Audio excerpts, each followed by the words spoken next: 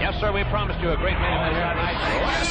Andres of China. WrestleMania! WrestleMania is running wild. My God, what a...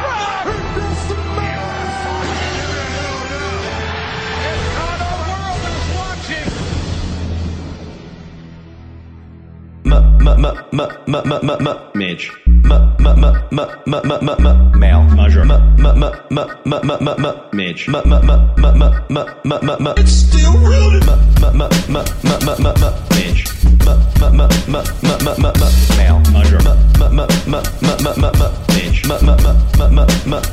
It's still real. Oh, I'm sorry. Oh, I'm sorry. Oh, I'm sorry. Oh, I'm sorry. Oh, I'm sorry. Oh, I'm sorry. Oh, I'm sorry. Oh. Sweet Peter Rosenberg. Shout out to that guy, Greg. I like a delicious chicken. It was Rapod.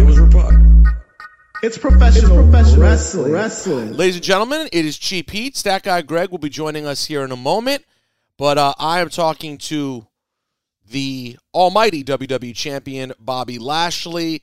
Bobby, I guess I'm trying to remember how long it's been since we talked. You had maybe just become champion last time we had you on the show, and the run has continued. First of all, I want to start with WrestleMania. Tough spot for you. The crowd is absolutely electric. Boom, here comes the rain delay. They say they had me, Kayla, and JBL jump back on camera. We had to stall for however long it ends up being, about a half hour. So first and foremost, as I bring in Stat Guy Greg, first and foremost, what was it like just dealing with that WrestleMania experience of, you think you're about to set off this show where there's been all this hype for over a year, and now all of a sudden there's a weather delay. How awkward was that back and forth for you as a performer? Well, you know what? For me, it wasn't really too much of a problem because they kind of got us ready earlier in the day because we knew something was going on. The clouds were building up. The weather forecast didn't look good. But I think that everybody was praying and hoping that it was going to happen. Like, I was getting ready. I was the first match out there. So I knew that if anything, the first match was going to go on. And we would have did it regardless of anything. I think if it was still raining and they just had to put a camera out there and everybody else had to stay and watch it, I think that match would have definitely went on. So I didn't think that it was going to get shut down. So I was just staying prepared. I was staying ready. And the more they had that delay, the more amped up I got. Because you know how it is when you're getting ready for a big match. You know, you start building, the adrenaline starts going and you start getting all amped up. Well, that delay doesn't just drop you back down because you got to keep coming up. I said at one point in time, I said, you know what? If we don't get this thing started, me and Drew might just have to fight backstage. And you guys can just bring a camera because that's all we really need. Because we're going to do it out there. We're going to do it back here. It really doesn't matter. I mean, so for me, I was staying prepared. I knew that our match was going to happen. And then last pay-per-view, SGG, I'm surprised to even see you here talking to Bobby Lashley after how he did your man Kofi Kingston. I mean, that's my man too, but Yeah, oh my goodness. I mean, what was that like, SGG, just watching that? I mean, that must have been. It was at one point, I tried to find the precinct down there. I was going to call the authorities. It was getting crazy. You know, Bobby, you ignored me. I don't know if you heard me before you went out for your match. I was like getting changed and stuff, and I said to Bobby, I was like, "Yo, how long you got?" And he didn't answer me, and I was like, "Oh, he either didn't hear me or he doesn't want me to know." But I was like, I'm very curious to whether I had a hunch of how the result would go, Bob. I didn't know though it would be so extended. I mean, what were you trying to show the people with that match with Kofi Kingston? Let me put it this way. I either wanted to beat him in under 8 seconds or I wanted to beat him really bad. 8 seconds came by too quick, so I couldn't beat him in 8 seconds. But I wanted to beat him really, really bad. And I think that once I took over, I think the crowd was like, all right, he's going to pick him up this time. Kofi's going to slip behind. He's going to do this. He's going to do that. And I gave him none of it. It's about making a statement. I mean, and it was definitely my time. So since I couldn't get the 8 seconds to really make a real big statement to just people across the board. I just wanted So to would you make sure say- that I beat him up really bad so that that same statement was heard. Would you say you were toying with the crowd as much as you were toying with Kofi then? Because I mean, like, there were moments where I thought, all right, this is the big comeback about to come. Not necessarily that he would win, but that there would be at least a little bit more A offense. little flurry, yeah. Right. Right. And yet you gave him nothing. It's me. And I think that's one thing that you can get from me in my matches, that there's going to be a little realism there. So how I want to ask this respectfully. The Goldberg match is interesting. A lot of people have mixed feelings on it, Bobby. Just to be honest, I'm sure you hear it. You got crowds again, so you can hear the crowd. In fact, I heard a surprising amount of people cheering when you said Goldberg's going to be done the other night. It seemed like there were some people in the WWE universe who said, "Okay, that sounds great." So what do you feel like though, working with a legend like Goldberg? But we've now seen matches of his where obviously the man's in his 50s. He's not going to be at the absolute top of his game. What kind of pressure does it put on you performance-wise for SummerSlam? Well, of course, we go out there and want to have good matches. But I think that this is one of those matches, kind of like the match with Kofi, that only one of us have to have a good match. And that's me. And I can tell you what, I just did cardio this morning. I'm heading to the gym right after these interviews. And I'll be in great shape. So I'll be able to give the crowd everything that they need in that match. So you're not worried when it comes to the physical part of the whole thing. You can carry this thing just fine. It ain't about carrying it. There's only one level of offense. It's the same thing. Like Kofi didn't have to do anything in the last pay-per-view. Goldberg doesn't have to do anything in this pay-per-view either. He just has to show up. And then the whole time when the crowd's like, oh, man, maybe he's going to reverse it and jackhammer. It's not going to happen. It's not going to happen. I'm in great shape. So let me tell you, if I have to beat him up for 30 minutes, I can beat him up for 30 minutes. If I can beat him up for an hour, I'll beat him up for an hour. It's whatever it takes. What does Bobby Lashley's, just because I want to feel bad about myself worse than I already do, what does Bobby Lashley's cardio game look like these days? What's a typical cardio workout for you? Man, I wish I could walk right downstairs to my dining room because I have 2 treadmills in my dining room. That's what I do. I get up and this morning I did a run walk. So I did walk for a minute, jog for 2 minutes, sprint for 2 minutes. Sprint for 2 minutes? Yeah. What number are we talking about on the treadmill when you get to the sprint? About an 8. Not too. Not to the point that you're on the verge of falling off the treadmill, but you're going. You're a big man running at 8. That's a big man. Yeah, 8 to 9. I try to keep it in that range, depending on. I try to get up to 9, and then I go back down because I want to keep that tempo going. But you're looking at. So I usually do it about 6 to 7 for my jog.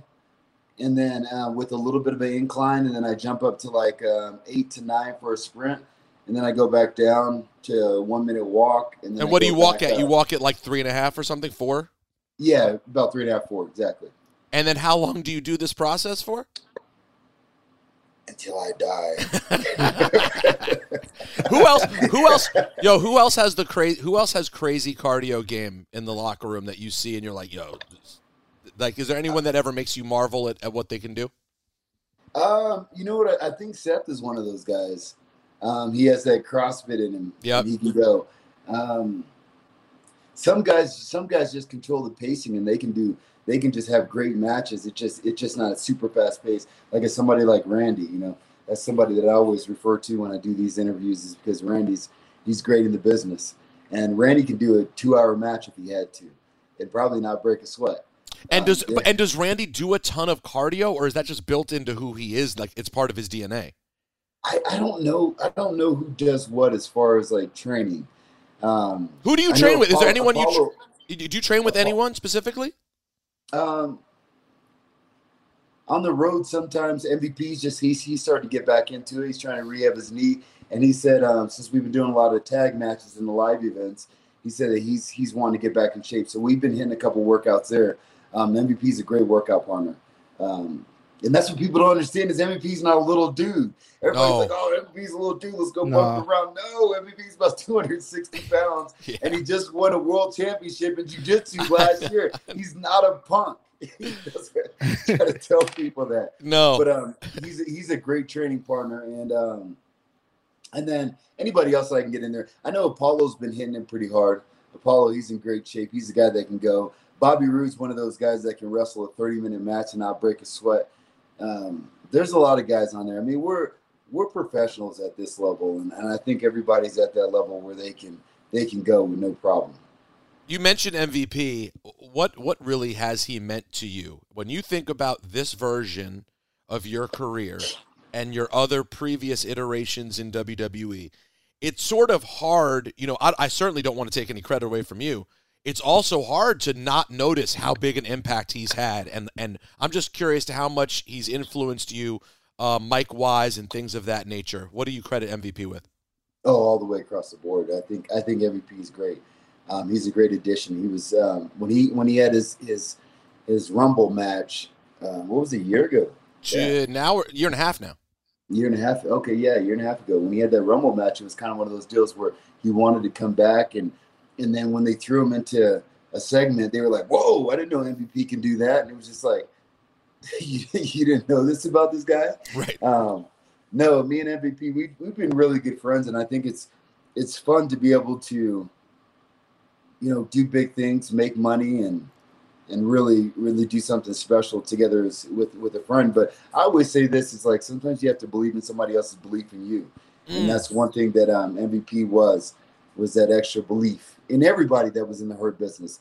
For Shelton, for Cedric, myself, and we keep running. I mean, we catch a lot of heat. Sometimes the crowd kind of turns and they kind of look at, oh man, we want to cheer for Bobby a little bit. But then MVP steps in there and squashes all that and gets us right back to where we need to be. Let them know what we're about. Did the Hurt business end too quickly? Did you want the faction to live on longer? Of course it did. Everybody believes it did. I mean, the Hurt business was something special, man. And I think across the board, everybody loved what we were doing. The good thing that I like about it is that we were shown a different light. There was 4 black guys. So there's a lot of different ways that we could have went, oh, these guys are thugs, you guys are this, these guys are that. We're none of that.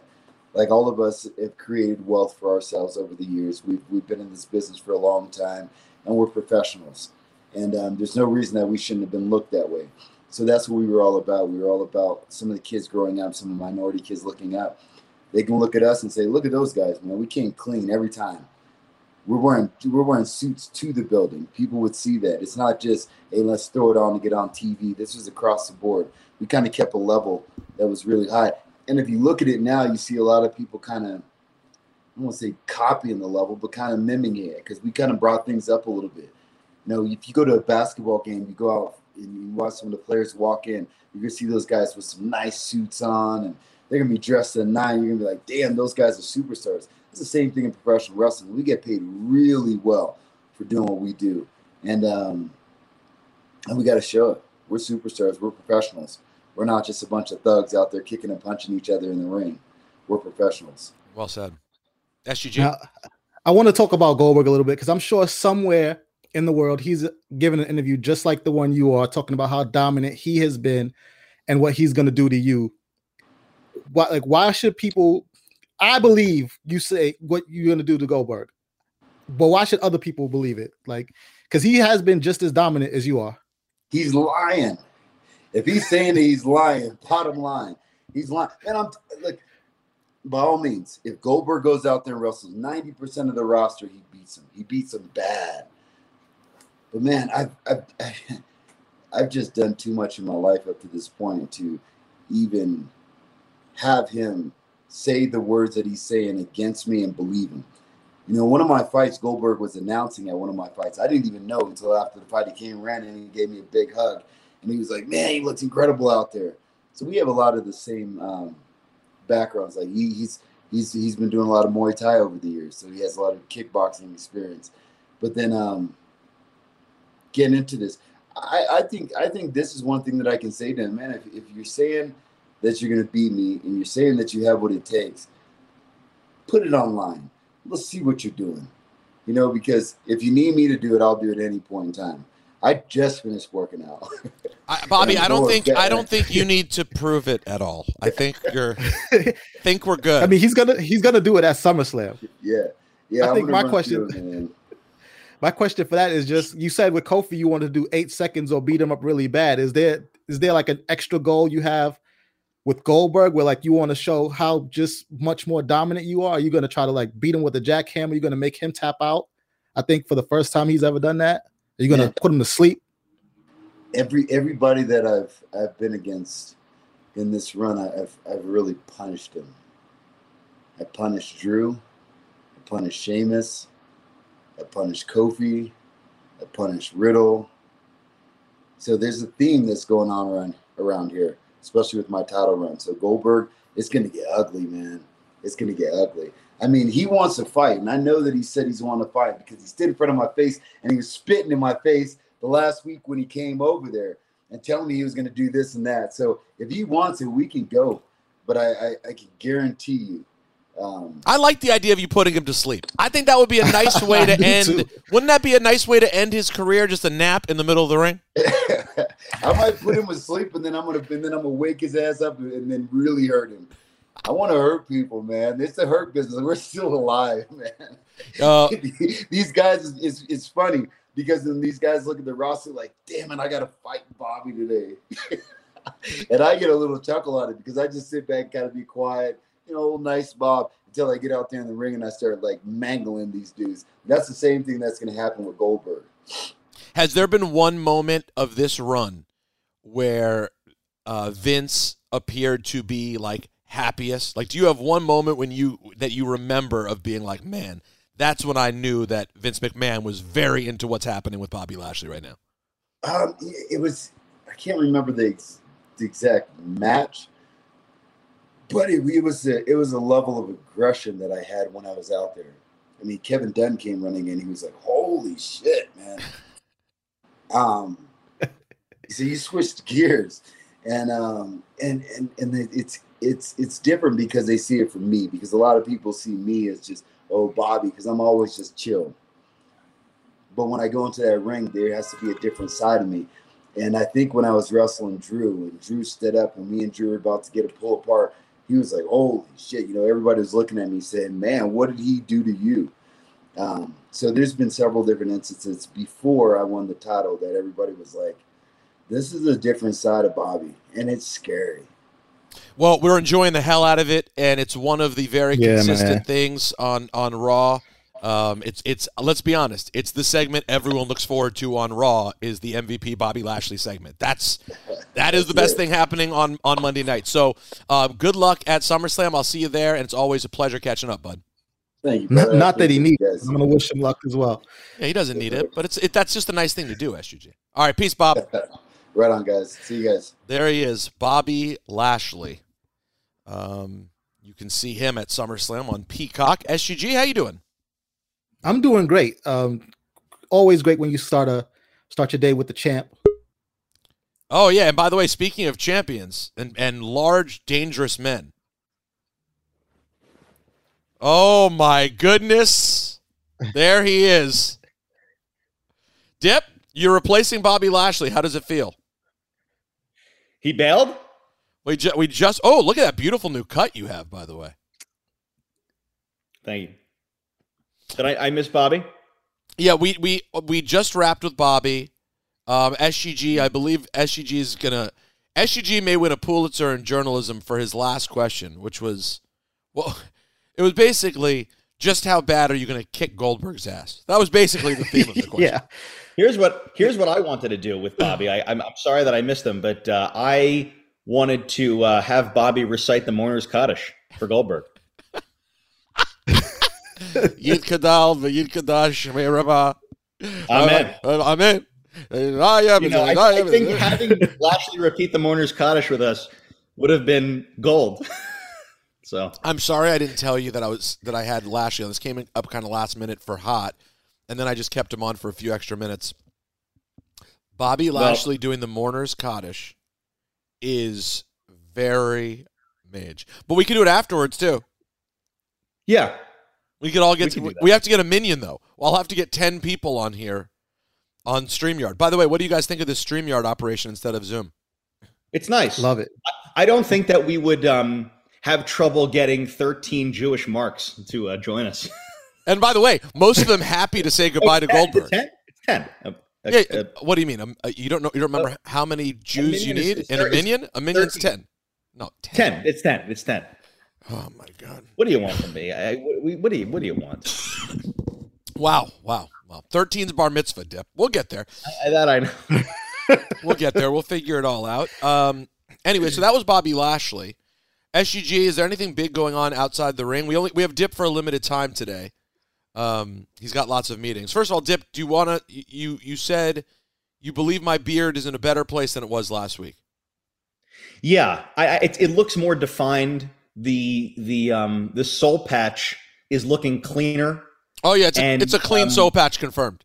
It's just a much more defined beard, which is what the issue was that it was just kind of stringy and you let it go, basically. So now I'm much happier with it, and I think you're a beautiful, gorgeous man.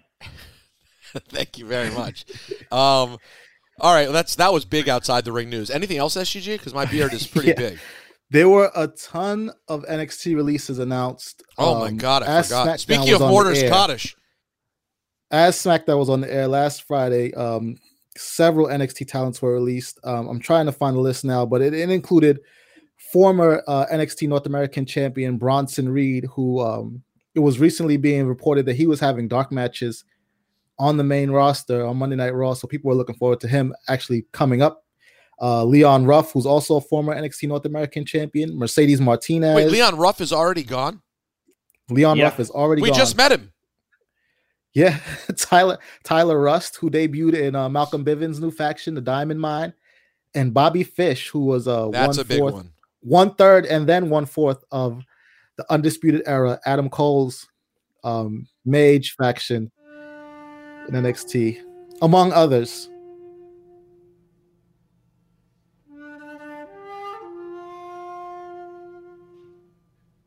Wait for it, Dip.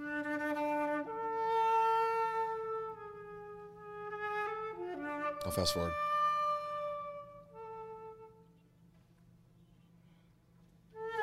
What a...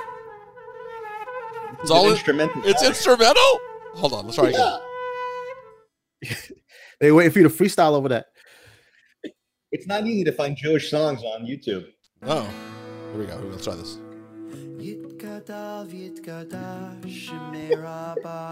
This is like a very reformed cantor thing. Oh, this is the reformed happy mourners Kaddish of the millennium. It's SGG, as you can imagine, the mourners Kaddish is supposed to be very dark and sad. Well, that second one was definitely way more upbeat. That was for kids than the first one. All right, here's a Hasidic That was one. the kids bop? That was the kids bop mourners Kaddish? Let's see how this one goes. Closer. Still upbeat, though. I feel like you got to sample this for the next album. Well, either way, that's an advance for Goldberg. Volume 2 needs that one. That's an advance for Goldberg, the Mourners Kaddish. And wow. Guys, Bobby Fish surprise you? No. Yes. How does Bobby Fish surprise you? Because, first of all, I feel like he was a little bit protected, at least, with the Undisputed Era connection. But then also, he's somebody they could have definitely used backstage. Whatever. For sure. Okay, so they would fire him from the ring, but he's someone you could use backstage. So there's your answer. You mean that says all you need to know? I don't think any of them are that surprising. I got to be honest with you. I'm not happy about Bronson them. Reed is not surprising. How about Bronson Reed?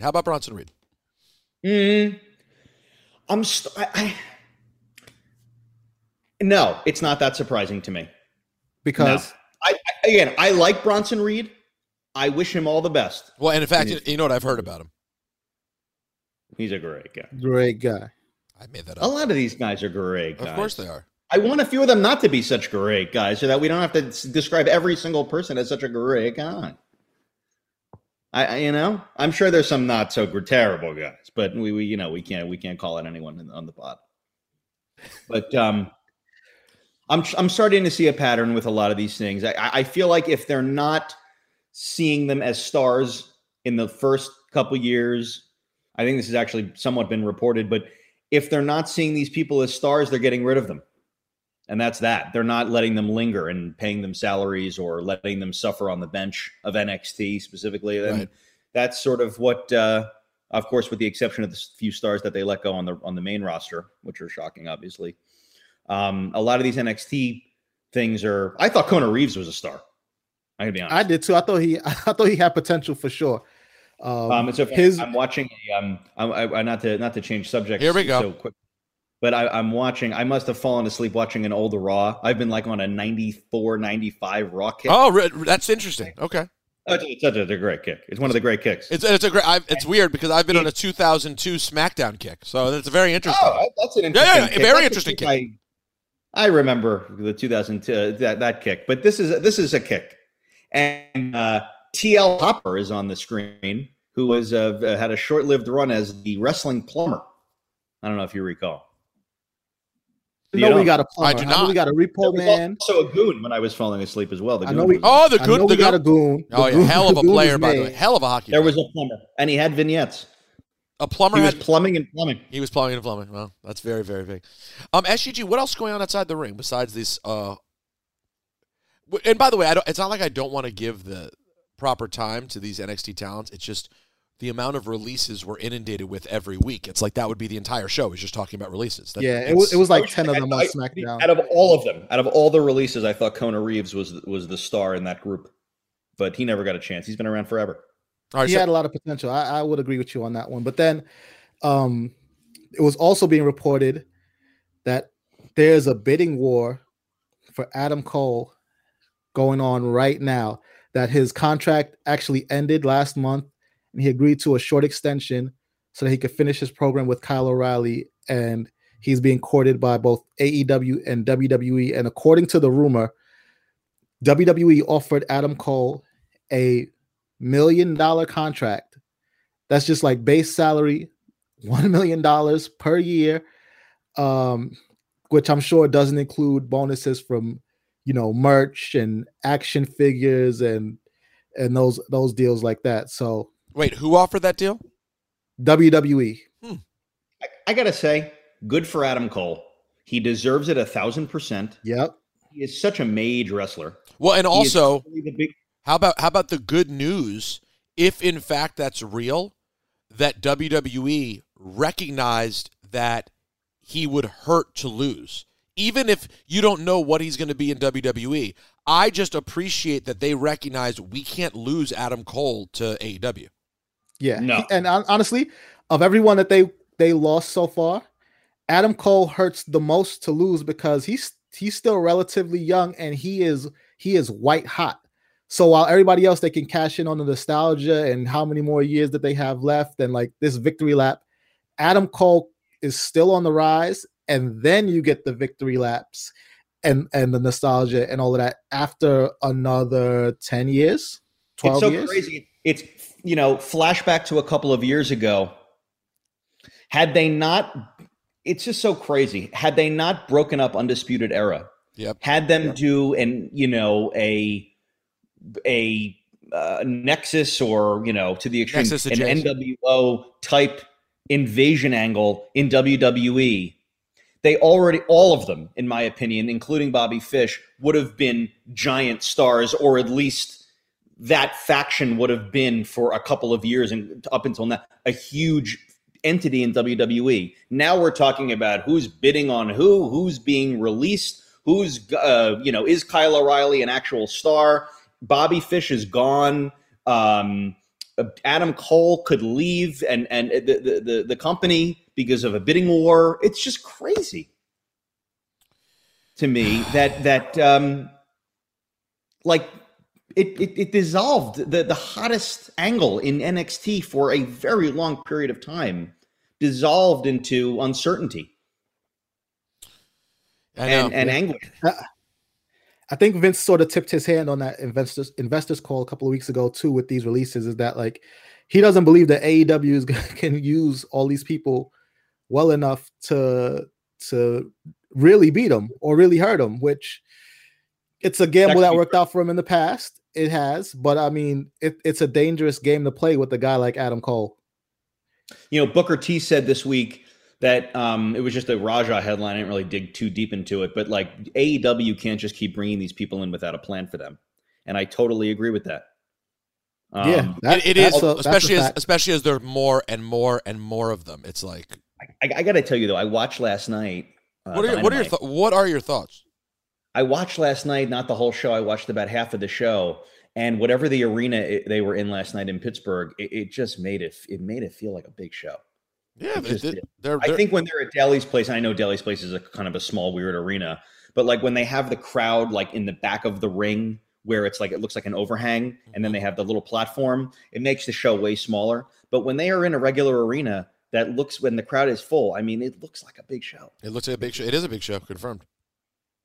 So, and the pops, I mean, I got to tell you, the crowd is energized. There's a million signs. Everyone pops for everyone. I'm not saying it could last forever, but I'm just saying it just feels like the fan base is just on fire. They are, because they're definitely more excited for things than I am. Sometimes I turn it on, there's a match on, I'm like, I don't even know how you people are excited for this. I mean, Christian got a huge pop last night. Meanwhile, you love AEW, and you wouldn't pop for Christian if he walked into your living room to ask for a snack. I know, but last night he's going to wrestle Kenny Omega at All Out, and it just felt like the promo felt like a big promo to start the show. I agree. I agree. There are like a big moment. I know, and it really shouldn't be. You'd actually think it's not the big moment. Everyone thought the big moment was going to be Hangman and Kenny Omega, and for some reason now we're getting that delayed till God knows when, and yet the Christian thing feels meaningful. And and they're making it feel big, and what I suspect is the case, unless they're saving it for, Cody coming back, but I think he'll continue his program with Aleister Black. I think they're using Christian as a placeholder for CM Punk. And so it's like, God damn, if Christian's already popping, if the and he's a placeholder for CM Punk. Kenny Omega. I know. If Kenny Omega beats Christian for the title, which he will, and all of a sudden the challenger at the end of that match, that music hits, dude, there's going to have to be like sound barriers. Let me tell you something. First of all, is this what we think is going to happen? Do we believe it will actually be this?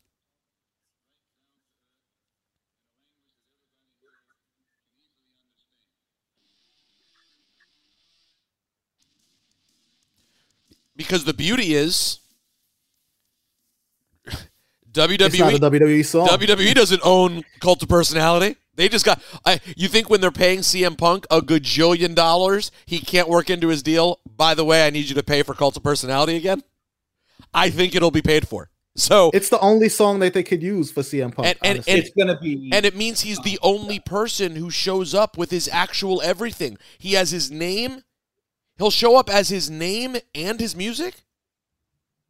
Because Daniel Bryan will come back with Bryan Danielson, and yeah, they could rework the music. They could rework his music very easily if they wanted to. Yeah. That is true.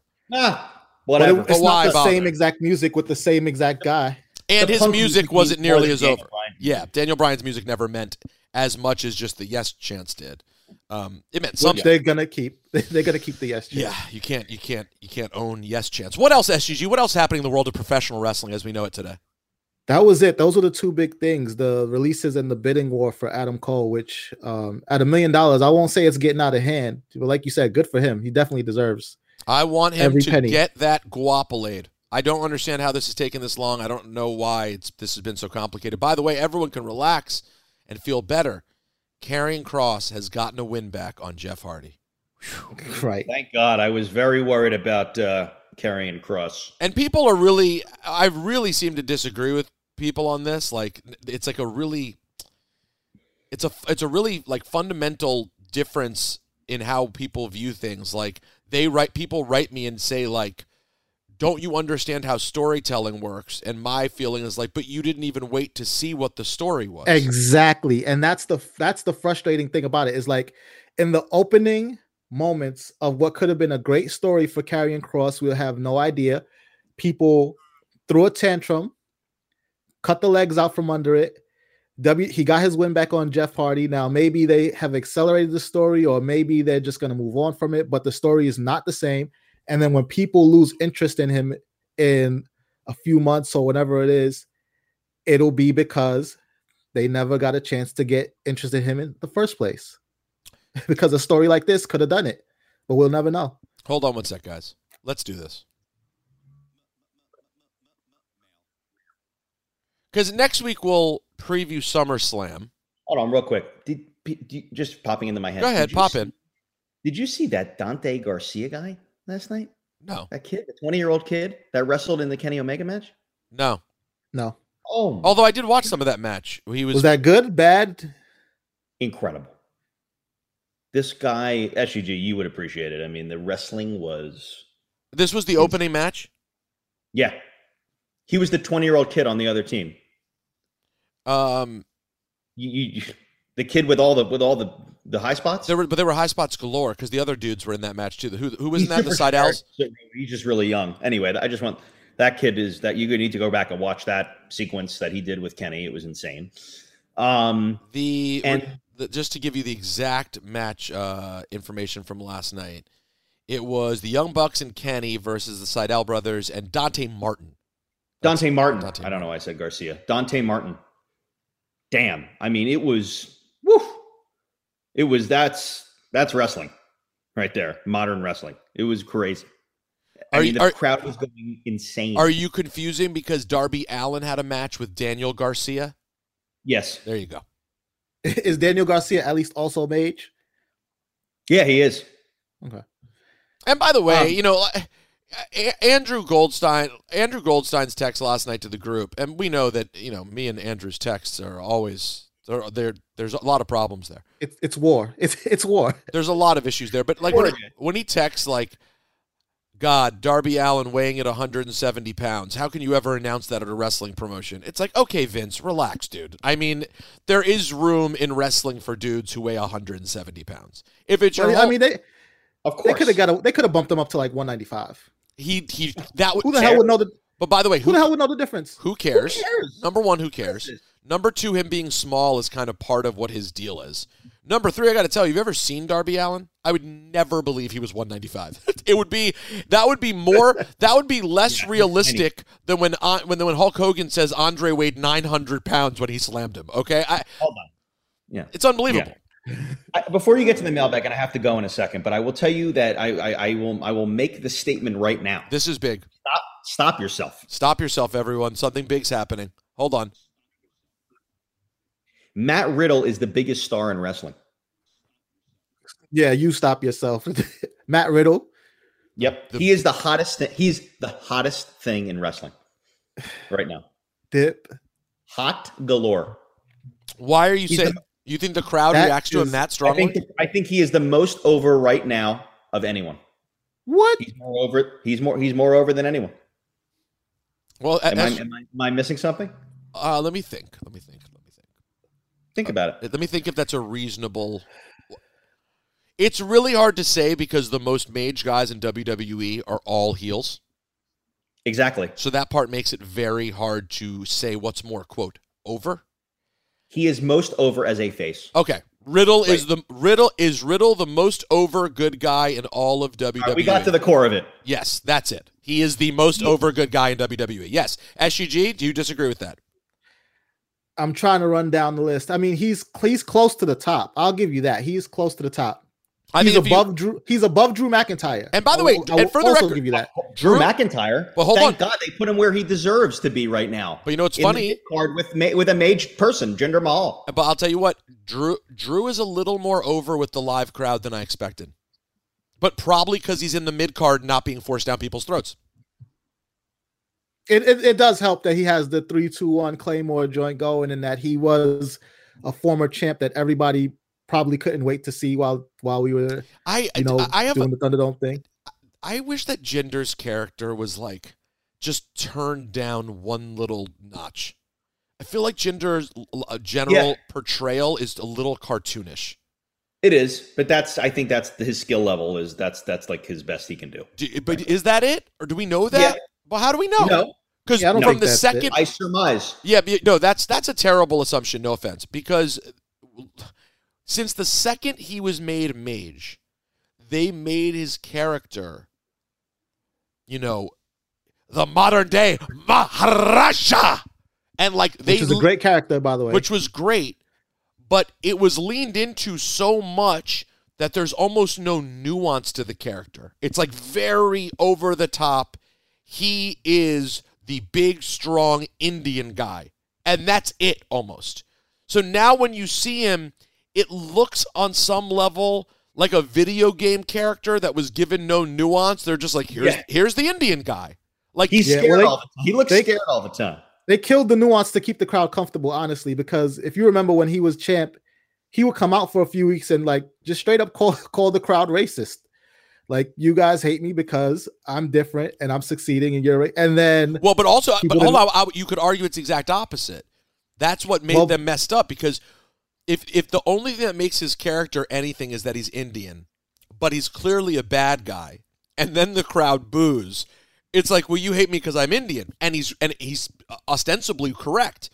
But if the character had nuance and actually said some things, you could have other reasons to hate a bad guy. You know what I'm saying? Well, right. But that's the thing, though. Like they made it a little bit more basic, because then they even took that away from him when they had him be racist towards Nakamura, and then after that he was just like great gear, great look, great music, and everything. But when it was time to put the mic in his hand, he said generic bad guy stuff that anybody could say. I could have said it. You could have said it. Somebody in like. Well, then listen. Maybe Dipperstein's could have said it. Maybe Dipperstein's right, but whoever it is, I don't know Jinder's level of ability. I'm a big fan. Don't. I'm not selling. No. I know you're not. I know you enjoy him like as a wrestler, and you think he looks like a wrestler, and he's good in the ring, and all that. We don't know the level to which he could get to. There's one thing to grab a mic and be generic bad guy. There's another thing to be what Roman's being right now. And who's capable of doing that, we don't know until you see it, frankly. Who knew? No one knew Roman was 100% capable of it till they saw it. I have to go. Except for SGG. I want to say one thing before I go. Okay. I think I've seen you wear that shirt before, but is Lucky Charms your favorite Repug cereal? It's a great question by you. And it's everybody's, right? Is it your favorite Mupug cereal? Yeah, it's Mupug, confirmed. First of all, two things. One, this used to be my shirt in high school. I wore this shirt all the time. It was like my calling card. And, Interesting. And it was a very there was a dude. I went to a record store. Let's see if Dip lets me tell this story without it seeming offensive. I went to a record store in DuPont Circle in D.C. Called 12-Inch Dance. DuPont Circle is the gay neighborhood of D.C. Still is. I'm sure there's now more and it's extended, but back in the day, it was certainly like DuPont Circle's the gay spot and had the record stores. And in that spot, there was a dude who worked there who every time he'd see me, he was this is where you get to this is where you can't this is where I don't know how to tell stories in 2021, and I've told this story so many times very affectionately and lovingly, but I don't know how to describe the person anymore in a way that doesn't sound iffy. I'll just say this: whenever he'd see me, no matter whether I was wearing this shirt or not, he would just go, "What's up, Lucky Charms?" Every time he saw me. I was Lucky Charms. That was my nickname. It was amazing. So that's awesome. All these years later, Natalie saw pictures of me wearing this shirt and heard me talking about it, and she bought the vintage. This is from then. She went back and bought me another one. Oh, nice. What a sense move. Yeah, very major move. I would say that there's nothing like a Golden Graham. Oof. And there's nothing like a Golden Graham. No. Here's the take of all takes. Golden Grahams is not my favorite cereal. However, the milk that it leaves is the most delicious leftover milk in the business today. It's the best leftover milk in the biz today. I can agree with that. Right, in the SGG? cereal industry. I can agree with that. Because when he said Golden Grahams, I was like, But that milk at the end? Give the nod to the Golden Grahams. It's a must drink. It's a must drink. It's a must drink. It is. You can't, if you leave over Golden Graham milk. No. there's something Turn going yourself into the authority. Yeah, no, Yeah. I would say the top leftover cereal milk are Golden Graham milk and Cocoa Crispy milk, obviously, which is chocolate milk. A delicious chocolate milk after Cocoa Crispy. or Cocoa Puffs. Yeah, I'm not a big Cocoa Puff Cocoa guy. Crispy milk is made as well. I'm not a Cocoa. I'm way more Cocoa Crispy than Cocoa Puff. I agree. Fruity Pebbles have left. By the way, as well. Fruity Pebbles has Fruity Pebbles. delicious, a candy-like delicious leftover. What about Fruity Pebbles? I mean, you can't talk about fruity cereal without having a conversation about Trix. Trix is not. I'm gonna tell you. You know what? Trix is Fruity Pebbles at Jay's. Confirmed. It is. Confirmed. Trix is Fruity Pebbles. Definition of Fruity Pebbles at Jake. And by the way, how about this? Keep going. Cocoa Puffs, Cocoa Krispies at Jay's. Absolutely. It's not as good as Yeah. Cocoa Krispies. Not even close. No. And by the way, you want to know what's adjacent to everything because it's just repug and has no taste? The lying, appealing to kids, then you taste it repug cereal of the cinch. Kicks. Nothing in Kicks. Oh my Yeah. God. If I saw No. Kix, Oh, it my was the goodness. last little, when it came in the little boxes, it was the last one left every single time. Yeah. Yeah. Kicks It has is the a perfect joke. name because that's exactly what you do with it. You give it a kick, you it. get it out the kitchen. Kick it. Kick rocks. It is a joke. All right. Yeah, please. Dip, do you have to go here? Oh, yeah. All right. Goodbye. We're going to start the mailbag here. Unless there's some great piece of Dipperstein mail or something. Unless there's Dipperstein mail. Let's see. Is there Dipperstein mail?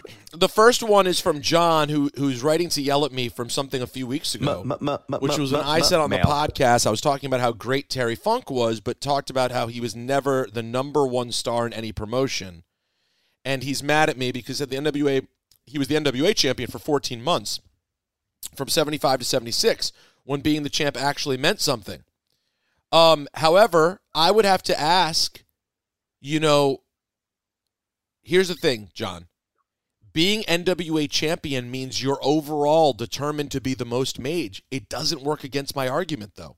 It doesn't make you the most mage in any one promotion. That's not how NWA champion works. It means that you're seen to be the most overall mage across everything, but that didn't make him more mage than whoever was over in 75, 76 in each one of those territories. Now, I'm sure in Amarillo. What a contortion. I'm proud of you, Pete. Wait, that's contorting? Keep going. Is that contorting? Yes. Hold on. Yes. Hold on. Let me explain this very simply.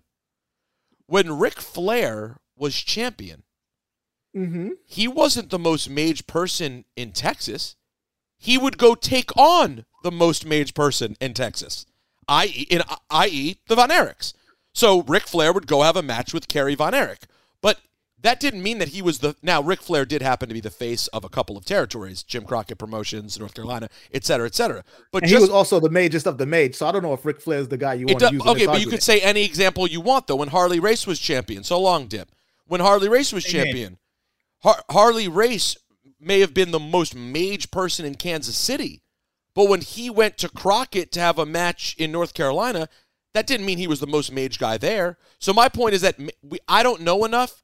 Maybe whatever Terry was doing in Texas, there were multiple promotions in which he was the face of said promotion, like in Amarillo, but or he was for Bill Watts. I don't know. I was speaking more nationally, though, SGG, first of all. So he was actually... obviously you are. He was being a little bit more Captain Literal, man. I'm talking about Terry Funk as a guy who could have been on your Mount Rushmore in spite of the fact that he was never the face of Jim Crockett or WCW as we know it, never the face of WWF. That's essentially what I meant. And in fact... And let's be honest, too. At 14 months, that means that he wasn't the face of the NWA either. Because, even Dusty doesn't have a long enough championship reign with the NWA world titles to be like he was the face of NWA. You think of a Harley Race, you think of a Ric Flair, you think of, Luthez, those guys who held it for years and years. 14 months at that time was a blip. That's a fair point. And by no the way, disrespect, and remember, none of this was meant as disrespect. This was all coming out of full respect to Terry Funk, right. who I think is a god. Right. I just meant that I never thought of him as being one place's face, except maybe in, his first. Let me look. By the way, let me not mess this up. This is important. I don't want to be an animal. the order of places he went. God, he probably has so many. NWA Western States Wrestling in Amarillo, Texas. So that was Dory's promotion. So, of course, he was the man there. Then he did NWA Championship Wrestling from Florida, where he was one of the big guys. He did spend a lot of time in Japan. And then starting in 85, he was in WWF quickly. WCW in 89 and 90.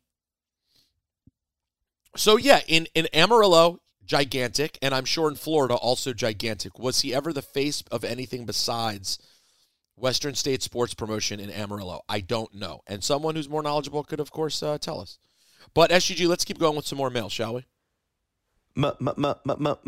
Mail. Give Peter the book, Eric says. Holy ish, the idea of Cena showing up to Roman's elders to get the match with Roman and then his response and everything. Damn. I mean, damn.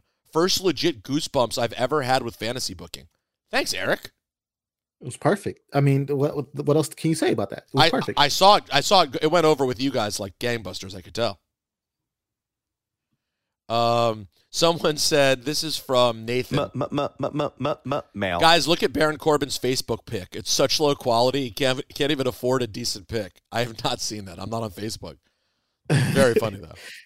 I love Baron Corbin's character right now. I really do. He's doing great character work. Oh, I'm enjoying Baron Corbin quite a bit. The Broke Baron is one of the best characters right now. The most interesting thing about Broke Down Baron for me is going to be the decision of where they go with it. You know, how you build it and continue to get more out of it. That's what I'm most curious about with Baron Corbin. I feel like it could be building towards a face turn, but at the same time, doesn't have to. I'm enjoying it. Does not. I'm enjoying that he's so broke that now he's becoming dastardly because he's so desperate, but also that like he's still a terrible person. So nobody cares how although I will say one thing I don't like, SGG.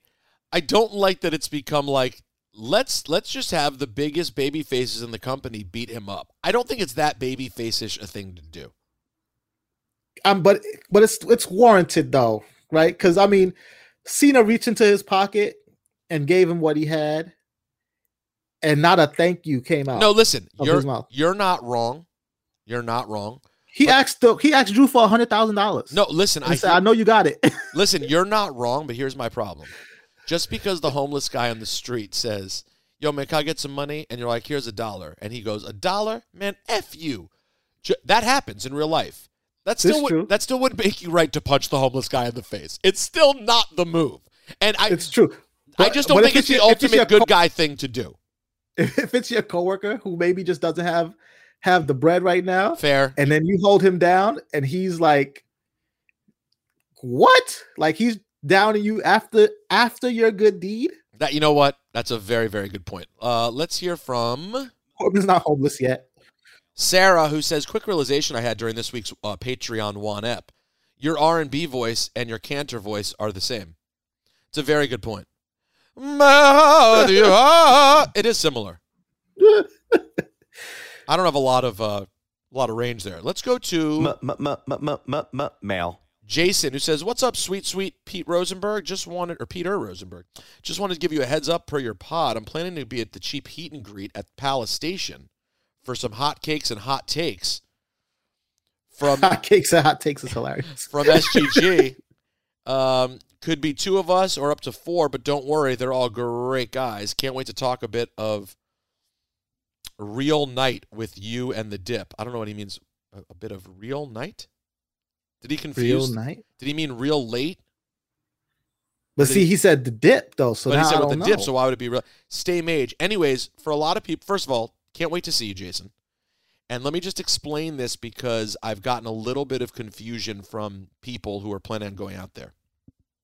Let me be clear about this event for some of you who may not follow Ted, a.k.a. at Wrestling for Sale. Let me look at the last one he posted. Okay, so here's the information. Tailgate Social, Las Vegas, all right? It's at the Palace Station Hotel. So you can look them up on IG if it's easier for you. Tailgate Social LV. All right? And you can just look up Tailgate Social wherever. And the casino is Palace Station. Okay? It's all 5 minutes from the Strip. So don't make it, I don't want you to think of it as more complicated than it is. Palace Station's a casino right nearby. It's just not one of the huge ones, but it's very nice. And this place, Tailgate Social, is a bar inside. The event is from 10 a.m. to 2 p.m., but just to be clear, the appearance of the Cheap Heat people, most notably me, will be 10 a.m. on the dot to 11 a.m. Why are you most notably? Because I'm saying because I have to leave at 11. Maybe SGG ends up kicking it longer for a couple of beers. You just thought I was disrespecting the hell out of you.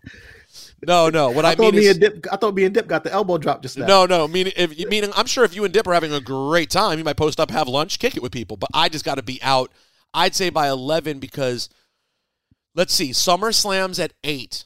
Let's assume it's an hour regular kickoff show. That's 7, so it starts at 4. So I got to leave at like 11. Maybe I could stay till 11:30 latest to get to the building by noon because, I have to, what you have to do in the world of wrestling. You got an early call time. You have to don't give away too much secrets. You have to just you got to be there. Well, let me just give you a secret. You just have to be at the building. That's it. You just have to be there all day. We got to go to the catering. Come on. I'm going to have to get this beard right. So you got this lineup's going to have to be redone. So there's a lot to do. But that is the event. 10 a.m. at Tailgate Social in Las Vegas. And there was originally going to be a ticket price. I wiped it all out. I said, no ticket price, SGG.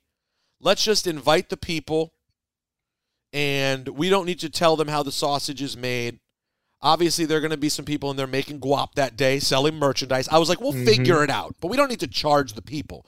Bring a wallet full of cash to buy some shirts from Ted. When I tell you this man has psychosis, the shirts that this guy has, like I'm going to have one last talk with him before it starts. Like, man, let me make sure there's nothing. Yeah, let me just make sure there's something you can't bring. Because when I see it, he's got so much, guys. It's crazy. So I hope people come out, hang with us for a while. It's going to be a good time. We're going to be safe.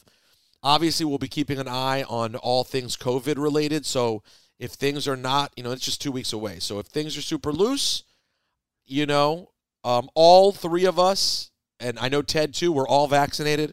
Maybe it's still a mask situation when we're talking to people. We'll have to wait and play it by ear. You know what I'm saying? Yeah. See what, because this Delta variant, a lot of people who've gotten vaccinated are catching this Delta, boy. It's no joke. But let me not get into a vaccine conversation. That's the one thing people know what they need to do, man. People know what it's been a year and a half of this. People know what they need to do, what they should have been doing. Yeah. You know what? In the words of Cast One, though, y'all do what you're going to do. Yeah.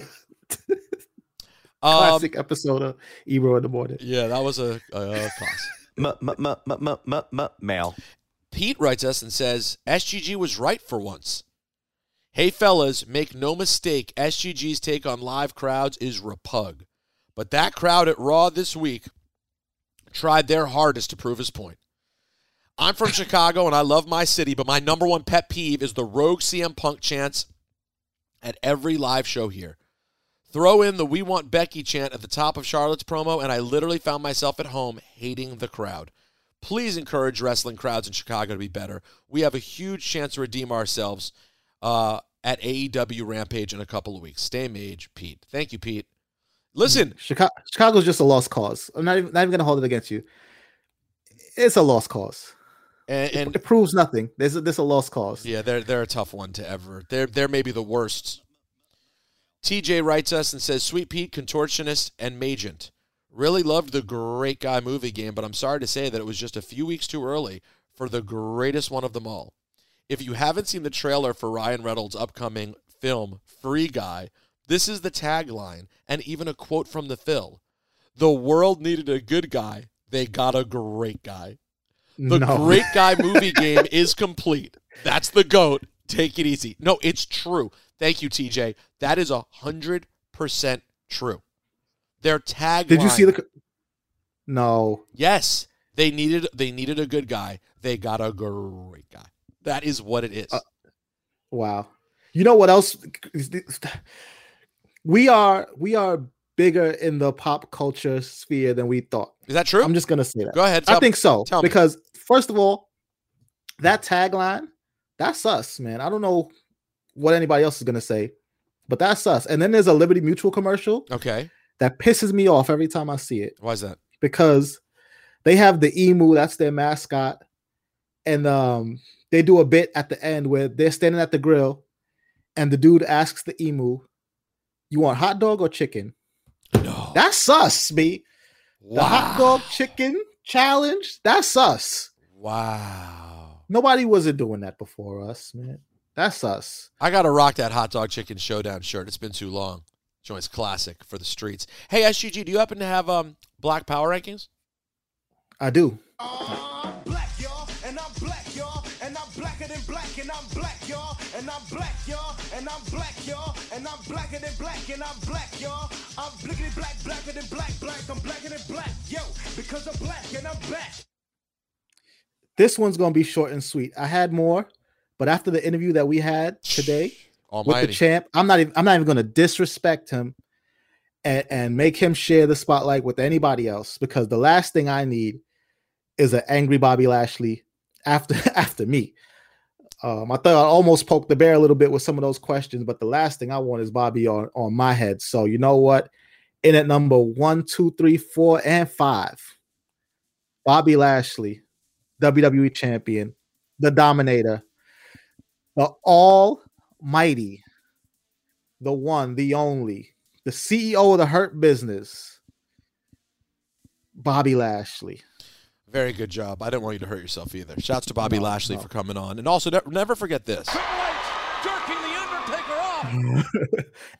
and before we go to, I want to mention before we go, Stars has a new wrestling show out, Heels. It premieres this Sunday. Oh, that Heels is this Sunday? Heels is this Sunday, the 15th. Have you watched the screener yet? 9 p.m. I watched the first 2 episodes. And rave reviews from me. Honestly, it's great. Even if it's really one of those shows too. We forgot to ask Dip. Dip went to the premiere this week. I wonder what Dip thought. You don't have to be a wrestling fan to really enjoy it. Like they really dig into the family drama, and you know. Good news, SGG. Everyone listening is a wrestling fan. Confirmed. But what I'm saying is that it's going to be quite easy to convince your significant others to get behind this. You know what I mean? Because Mike O'Malley's the executive producer. He did Shameless.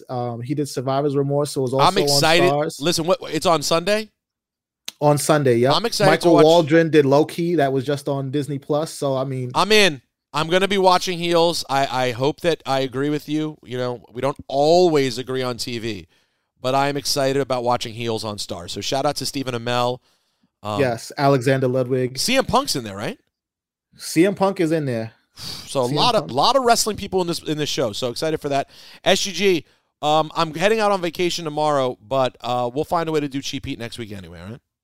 All right, stay made, P. All right, take it easy, man. Where you going?